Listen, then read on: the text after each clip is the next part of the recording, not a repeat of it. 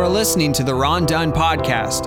Ron Dunn is a well-known author and was one of the most in-demand preachers during the latter part of the 20th century. He led Bible studies all over the United States, Europe, and South Africa. For more information and resources from Ron Dunn, please visit rondunn.com.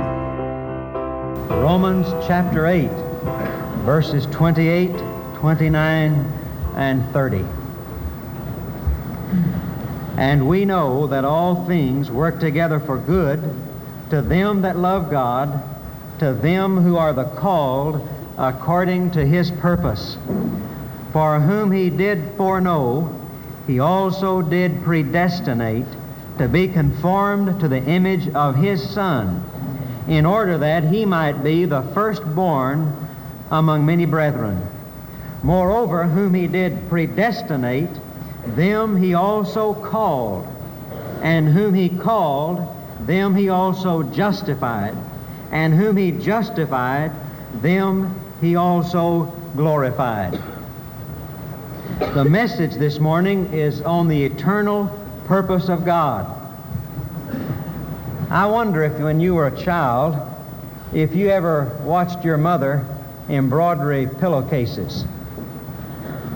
I was always fascinated by that. The only reason I didn't take up embroidering pillowcases, it didn't seem like a very manly thing to do. But it always fascinated me, and I think the part that fascinated me the most was that on one side, all you saw was just a hodgepodge of threads that didn't make sense. And you could look at that side, the rough side, where the rough edges were, and it seemed there was absolutely no design and no plan and no purpose whatsoever. You just couldn't make sense out of it. But then when you looked at it from the other side, there was a beautiful pattern, perhaps someone's name, or perhaps the picture of a flower, or some other scene, but a beautiful picture, a beautiful design. Looking at it from one side, if all you could see from that rough side, you could say, well, there's no purpose in it. There's no meaning to it. It's just a tangled web. It's just a mess, and there's absolutely no design to it at all. But when you look at it from the other side, you see it. It all makes sense, and it comes out in a very beautiful pattern. And as I was reading these verses, it struck me that that's exactly the way our lives are. When you view life from the human side, sometimes all you see are a bunch of tangled threads that seem to go nowhere in particular, and sometimes they're nothing more than a mess. And I'm sure that there's some here this morning that feel that way about life. I tell you, it'd be pretty rough to live through life feeling that we were merely the victims of chance and fate, and nobody had any idea what was going on, and nobody was in control. Whatever is going to happen is going to happen. There's not anything you can do about it, and you're just left up to some blind fate, and life really has no purpose to it, and things come into your life, sorrows and tragedies and difficulties, and it seems as though you're living in an eggshell and it's just cracking all about you, and it seems to have absolutely no purpose to it at all. But one of the greatest things that I discover as I read the Word of God is that the Lord has a divine plan for every life, and that God, before the worlds were even thought of, much less founded, God laid out a design and laid out a purpose. And the reason that life looks so messed up and inconsistent and tangled to you is because you're looking at it from the wrong side. And that's what Paul has been showing us in this chapter. He's talked about suffering. He's talked about the whole creation groaning and agonizing and travailing, and that's what we see. He's been showing us the human side of life. He said when you look at it from your side, all you see is travail and agony and inequities and injustices and crime. And it seems to make no logical sense. But now he's going to show us life from the divine side. He catches us up into heaven and he lets us look at it from God's viewpoint, and we see that the Lord has a gracious design. And listen, when you look at your life from God's side, it's very beautiful. It has design and purpose to it. And so notice what verse 28 says. And we know that all things work together for good. You watch that woman as she sews and as she embroideries. All of it is working together for good to them that love God, to them who are the called according to His purpose. The word purpose in the Greek language means to design something in advance, to lay out, to mark out beforehand. And before the worlds were ever created, before you ever breathed your first breath, God had a design, a purpose for your life, all laid out, all laid out. Now listen, everything that God has been doing in your life, everything that God has been doing in human history has been ultimately to work out this plan, an eternal purpose. Listen to what the apostle says in 2 Timothy chapter 1, verse 9. You listen as I read. He says, God has saved us and called us with an holy calling, not according to our works, but according to His own purpose and grace, which was given us in Christ Jesus before the world began.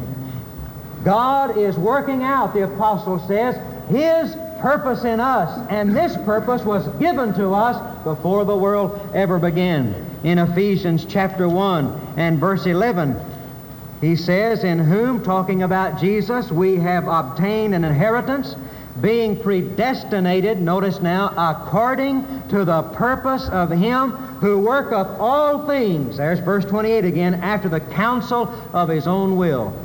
And then in chapter 3 and verse 11, according to the eternal purpose which He purposed in Christ Jesus our Lord.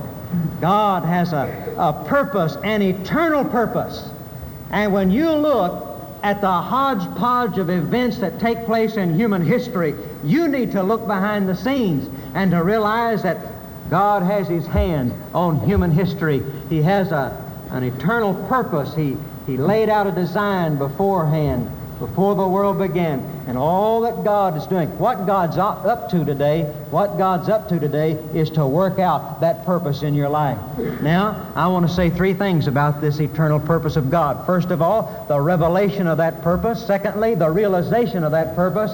And third, the reassurance of that purpose. First of all, the revelation of that purpose. What is God's purpose? What is God up to? Listen. Being a Christian doesn't make you immune to the tragedies of life. Being a Christian doesn't lift you above what everybody else is involved in: sorrow, difficulty, anxieties, frustration, sin. But what being a Christian does is that it zeroes you into the center of God's purpose. And that this is why the Bible says that those who do not know Jesus Christ have no hope, absolutely no hope. This is why the apostle says in a previous verse that we are saved in hope, that the characteristic of the Christian life is it is one of hope. For while we look at our lives from the human side and see nothing but tangled threads, yet we understand that God is working out His purpose. Now, you know, it's easier to take if you understand what that purpose is. You don't get so uptight about the things that are happening to you every day if you know what that purpose is.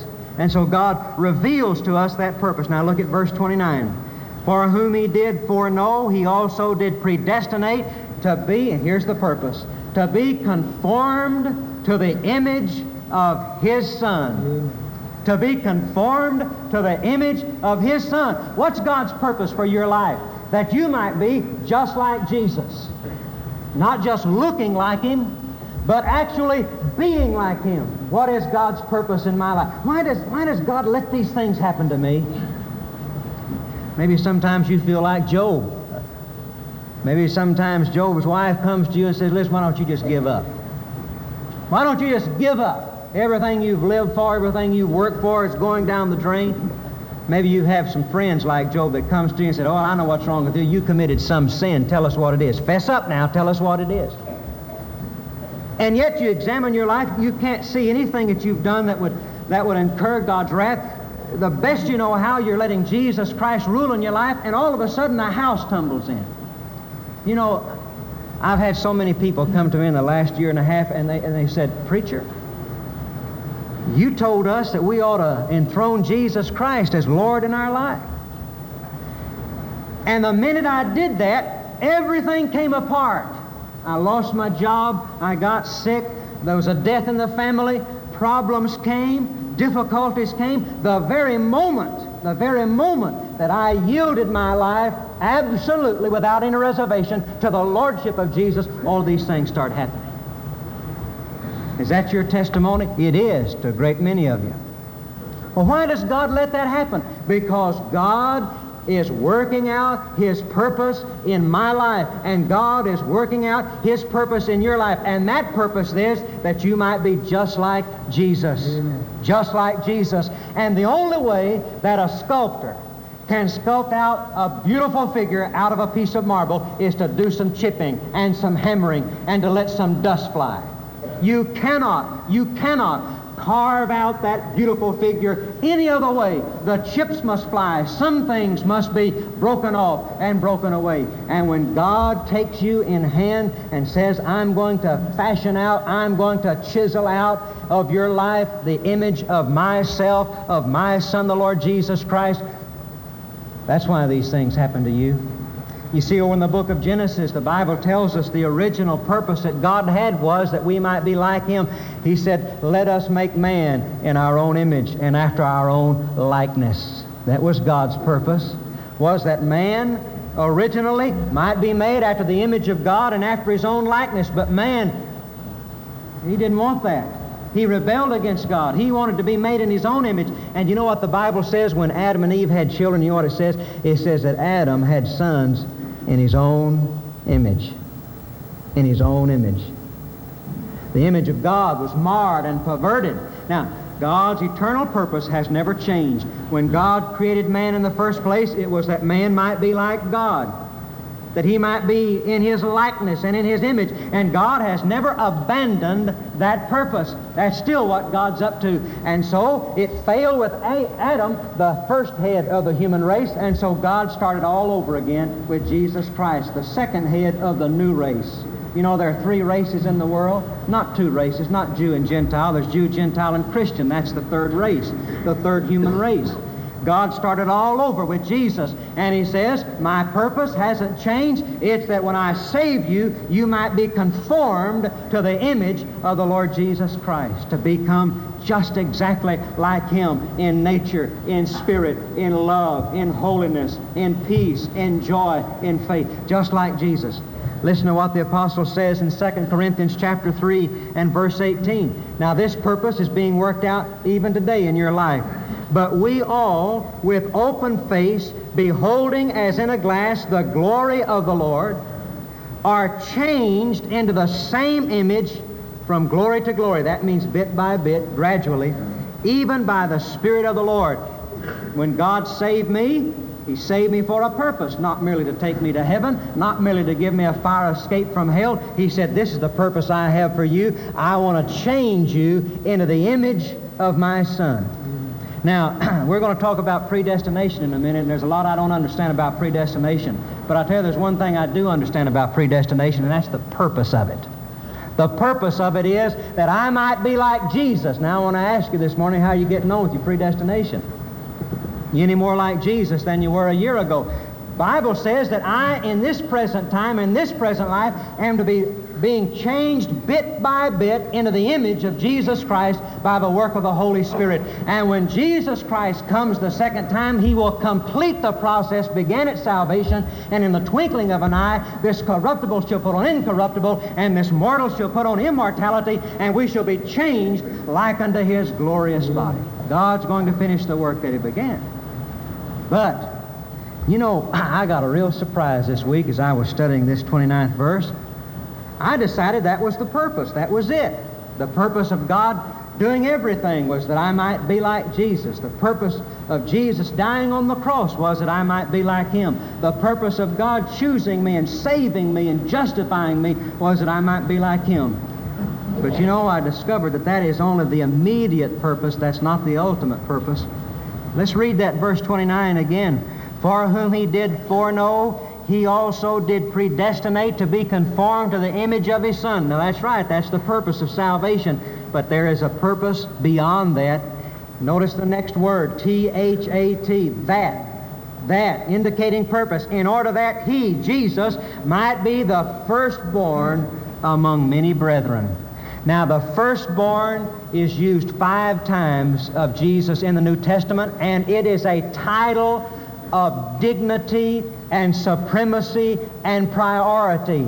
And when I began to read that and the Spirit of God began to reveal to me what that verse was all about, it suddenly dawned upon me that the real ultimate purpose of God working in my life, what God is up to in the world today, is that Jesus might be glorified. That Jesus might be the firstborn. That means He might have top priority. He might have the place of dignity and supremacy in my life. Now here's the whole scheme. Here's what God's up to. This is what God's working out. He never deviates from this purpose. He wants to exalt Jesus. That's all He cares about. That's all the Holy Spirit cares about. That's all you ought to care about in your daily life, is to glorify the Lord Jesus Christ, that He might bear the title of dignity and priority and supremacy. And so God says, here's what I'm going to do. I'm going to save you, and I'm going to make you like Jesus, and I'm going to surround Jesus, my Son, with thousands and thousands and thousands of people just like Him. And when Jesus stands in the midst, everybody will see that He is the first, that He is the original, that He is the Lord, and this will bring glory and honor and dignity and supremacy to Him. You see, what God wants more than anything else is for Jesus to be first in your life. And Jesus is going to be first in all creation and in all the universe. This is God's purpose. I don't know about you, but it humbles me to realize that the only way God can glorify Jesus is through my salvation. The only way God can glorify His Son is through my salvation, through making me like Jesus. The glorification of Jesus depends upon my glorification. If I fail to be glorified in the last day, Jesus fails to be glorified. The only way that Jesus can be glorified is if I'm glorified. Now, friends, there's the basis of eternal security. God is going to see to it that His Son is glorified, and the only way His Son can be glorified is if you are glorified in the last day. Now, that's the revelation of His purpose. Now, I want us to look briefly at the realization of that purpose. How does God work it out? How does God work it out? Now, listen. What we're going to talk about now, Charles H. Spurgeon called a family secret. What he meant was the unsaved wouldn't understand it. And those of you here this morning that are not Christians and do not have the Spirit of God, you will not understand what we're going to talk about. And many of us who are saved won't understand it. Man, it's a jawbreaker. And I'm not going to pretend this morning to be able to understand and explain predestination. I cannot. Listen, even the Apostle Paul could not. In Romans chapters 9, 10, and 11, he struggled with predestination on the one hand and the free choice of man on the other, and he couldn't figure it out. And so he comes to the end of chapter 11, and he throws up his hands. You know what he says? He says, "Oh, the unsearchable riches of His grace. His ways are past finding out." Paul just throws up his hands. He said, "I cannot understand it. I cannot reconcile it." And if Paul, under the inspiration of the Holy Spirit, could not adequately understand and explain, on one hand, predestination of God, and on the other hand, the free choice of man, I don't think I can either. But we're going to talk about it. Now, there are 5 steps. There are 5 words. Notice: foreknowledge, predestination, calling, justification, glorification. The first 2 have to do with what God did in eternity. He foreknew us and He predestinated us. The last 3 have to do with how God worked this out on the stage of time. He called us, He justified us, and He glorified us. Let's talk about what God did in eternity before the worlds began. He whom He did foreknow, He also did predestinate. Now, I thought I had predestination figured out at one time. I never will forget, I was sitting in the kitchen at my home in Fort Smith, Arkansas. I forget, about 18 years old. I'd been preaching 3 or 4 years, and I was reading this verse, and I'd never been able to understand predestination. All of a sudden, I thought, man, I've got it figured out. What the scholars through the ages have not been able to figure out, I've seen. I said, I understand predestination now. For whom He did foreknow, He also did predestinate. I said, that's it. Predestination is based on His foreknowledge. Here's what happened.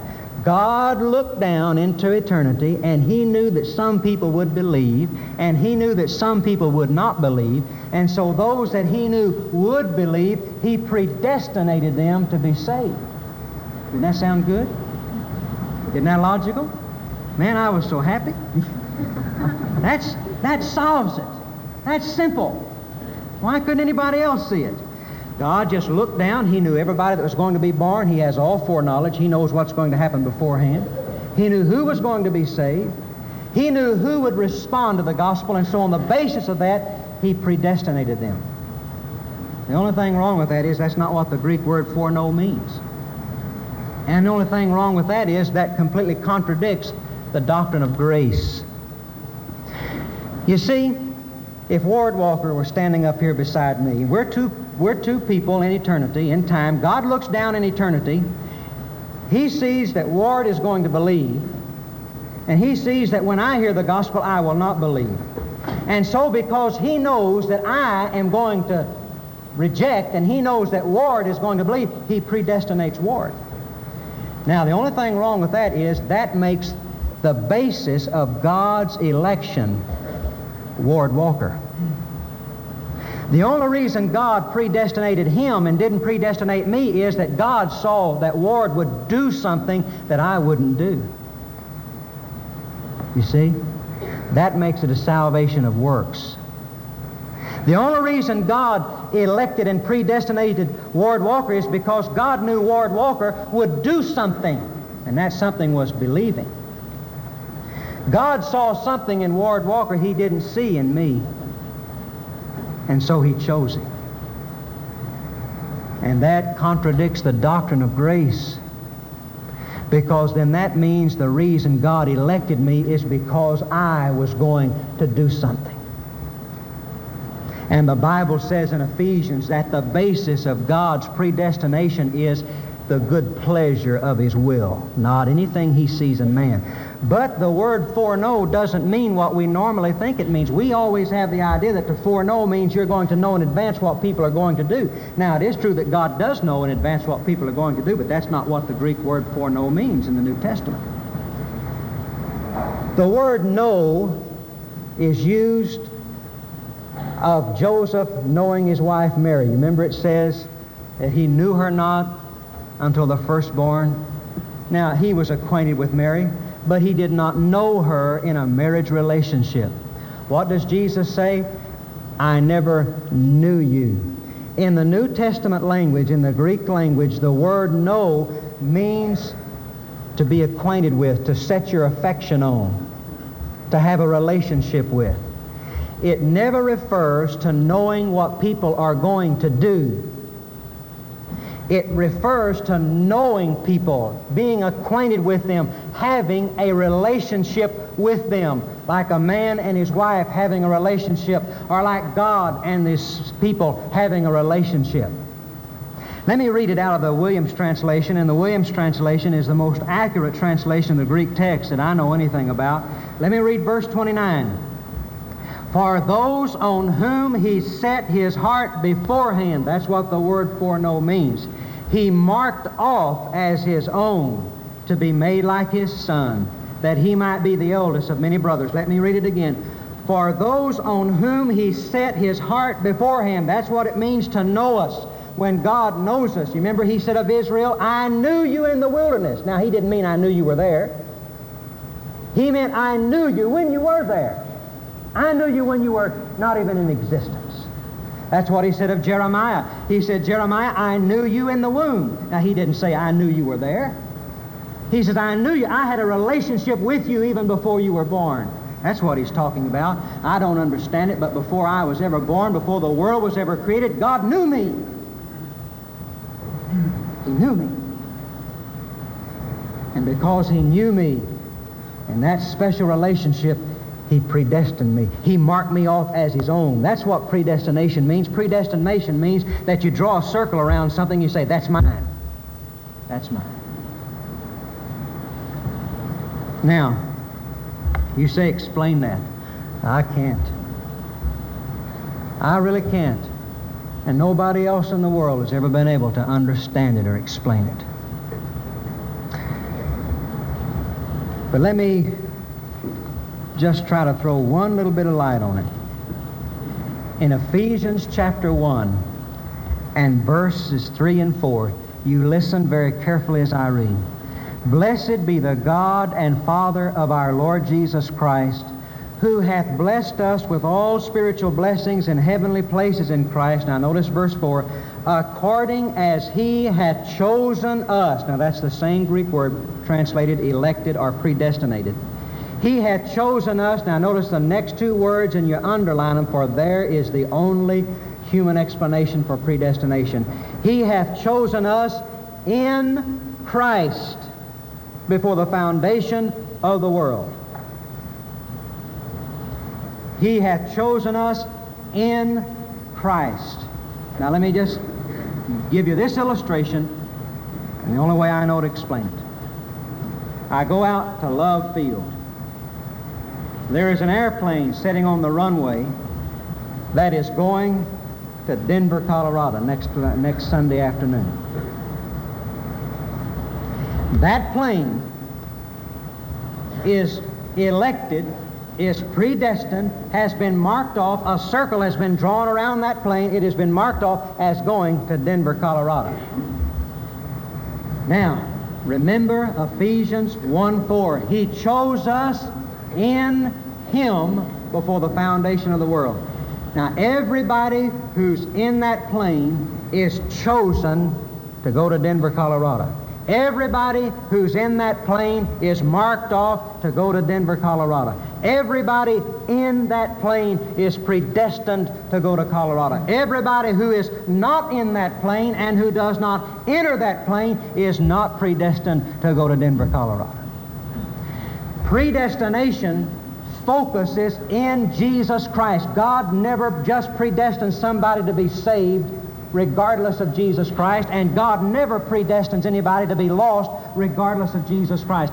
Predestination must always funnel through Jesus Christ, and it goes through Jesus Christ, and those who are in Jesus Christ are predestined to be saved and predestined to be conformed to the image. Those who do not come to Jesus Christ, those who are not in Jesus Christ, are not predestinated. Because Jesus Christ said, whosoever will may come. God never predestines anybody to go to hell. God never fixes anybody's damnation beforehand. And predestination always refers to those who are saved going to heaven and being conformed. It never refers to anybody being lost and going to hell. Never does. In eternity, God knew me before I even existed. He knew me before my mother knew me. He knew me. He set His heart on me, what Williams' translation says. He set His heart on me. Can you imagine that? Boy, I tell you, that does something to me. Before I had no chance to do good works or bad works. God just set His heart on me. He knew me. And see, Romans chapter 3 says that God has the power to speak to those things which do not exist. He knows them by name. He calls them by name, those things that do not exist. That's amazing. That's God. He set His heart on me. And He set His heart on me. He said, I'm going to draw a circle around you and you're mine. And so when I was born, God carried out that purpose and He called me by His Spirit. I responded to that call. He justified me, made me as though I had never sinned in His sight. And then notice the last verse. Dr. James Denny, one of the greatest theologians who ever lived, said the greatest affirmation of the entire Word of God is the last word in verse 30. Moreover, whom He did predestinate, them He also called, and whom He called, them He also justified, and whom He justified, them He also what? Glorified. Past tense. You mean that? You mean I've been worrying about my salvation? I've been worrying about falling from grace? I've been worrying about eternal security? And God says that I'm already glorified in His sight? That's right. You say, well, I don't see how... well, it doesn't matter what you and I can see. You say, that doesn't seem logical. It doesn't matter what's logical to you and me. It's the book. It's the Word of God. God says that if He called you and if He justified you, He also glorified you. And notice how he uses the word also. Them he also called, them he also justified. And those alsos are the knots that tie it all together and make it a unit. Listen, if God has called you and if you've responded to that call, if God has justified you and saved you, listen, you're already glorified in God's sight. You say, I don't understand how that can be. Well, it's just like this. Let's suppose I'm walking down one of the main streets of Dallas, the city of Dallas. Now, right where I am right now is my present. Right where I was a block back, that's my past. And there's a block up there, there's a street corner up there that I'm heading towards, that's my future. You see, time is an invention of God to accommodate humans. God invented time for our sake. And time is a line on which you and I walk. Where I am right now is my present. That other block, that other intersection, that's my past. And this intersection up here I'm moving towards is my present. It's my future. Now, someone is on top of that skyscraper up yonder, and they look down, and they watch me as I walk up that street. And when they look at me, this is their present. Now, I want you to listen very carefully. They look at back where I was. They look up to where I'm going to be. And it's my present. I look back to where he was. That's his past, but it's not my past. It's my present. You see, it's all present with me. From my vantage point, I can see the line from beginning to end. And the end is my present, and the beginning is my present. I see it all in one glance, in just one look, in one moment of time, in my present tense. I can see it all. I can see where he's been, I can see where he is, and I can see where he's going. From my vantage point. That's how God sees it. God is the eternal I am. He is the eternal present. And God has no time. There's no time with God. Time is an invention of God to accommodate us humans. It's a line on which we walk, but it's all God's present. And so I was saved when I was 9 years old. That's my past, but it's God's present. He looks at it. He can still see it. One of these days I'm going to die, or Jesus is going to come and I'm going to heaven. It's God's present. God sees it now. And so this is why God is able to say, remember now we're looking at it from the divine side. This is why God is able to say, if I have called you and you've responded, and if I have justified you, you are already glorified. Well, that's eternal security. It's already settled. It's already done. All that has to be done now is just to be acted out on the plane of everyday experience.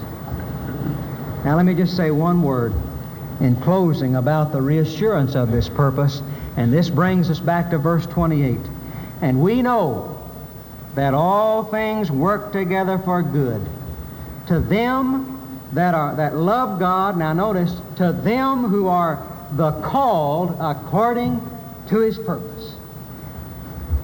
Now, if you do not come to Jesus, if you do not get in that plane, if you do not get in Jesus, then the purpose of God for your life is frustrated and destroyed. But once you enter that plane, once you get inside Jesus Christ, there is no power on heaven or hell that can frustrate the purpose of God.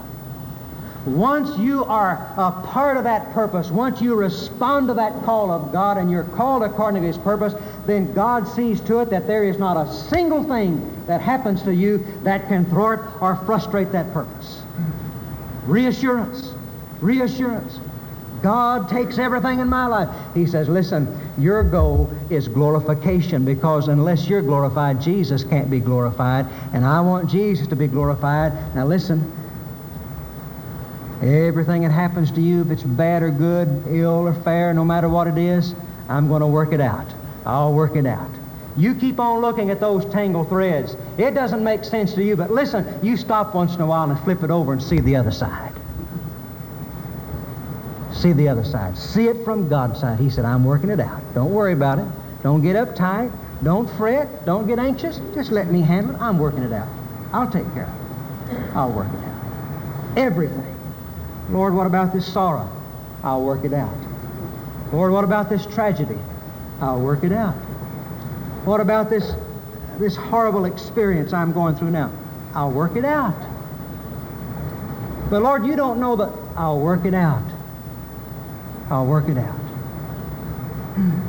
Listen, I'm glad I'm a part of His purpose. God has a purpose for your life, a glorious plan for your life, but it's in Jesus. God doesn't do anything aside from Jesus. Everything comes through Him. You'll never know the glorious purpose that God has for your life until you know Jesus. Are you in that plane? Are you in Christ this morning? You can be. Jesus says, whosoever will may come. Whosoever heareth, let him come to the water and drink freely. The great word of the gospel is whosoever will, let him come. Will you come to Him this morning? Ron Dunn's podcast is available only for personal edification, not to be duplicated, uploaded to the web, or resold without prior written consent. It is managed and operated by Sherwood Baptist Church. For more Ron Dunn materials, sermon outlines, devotions, and scanned pages from his study Bible, please visit rondunn.com.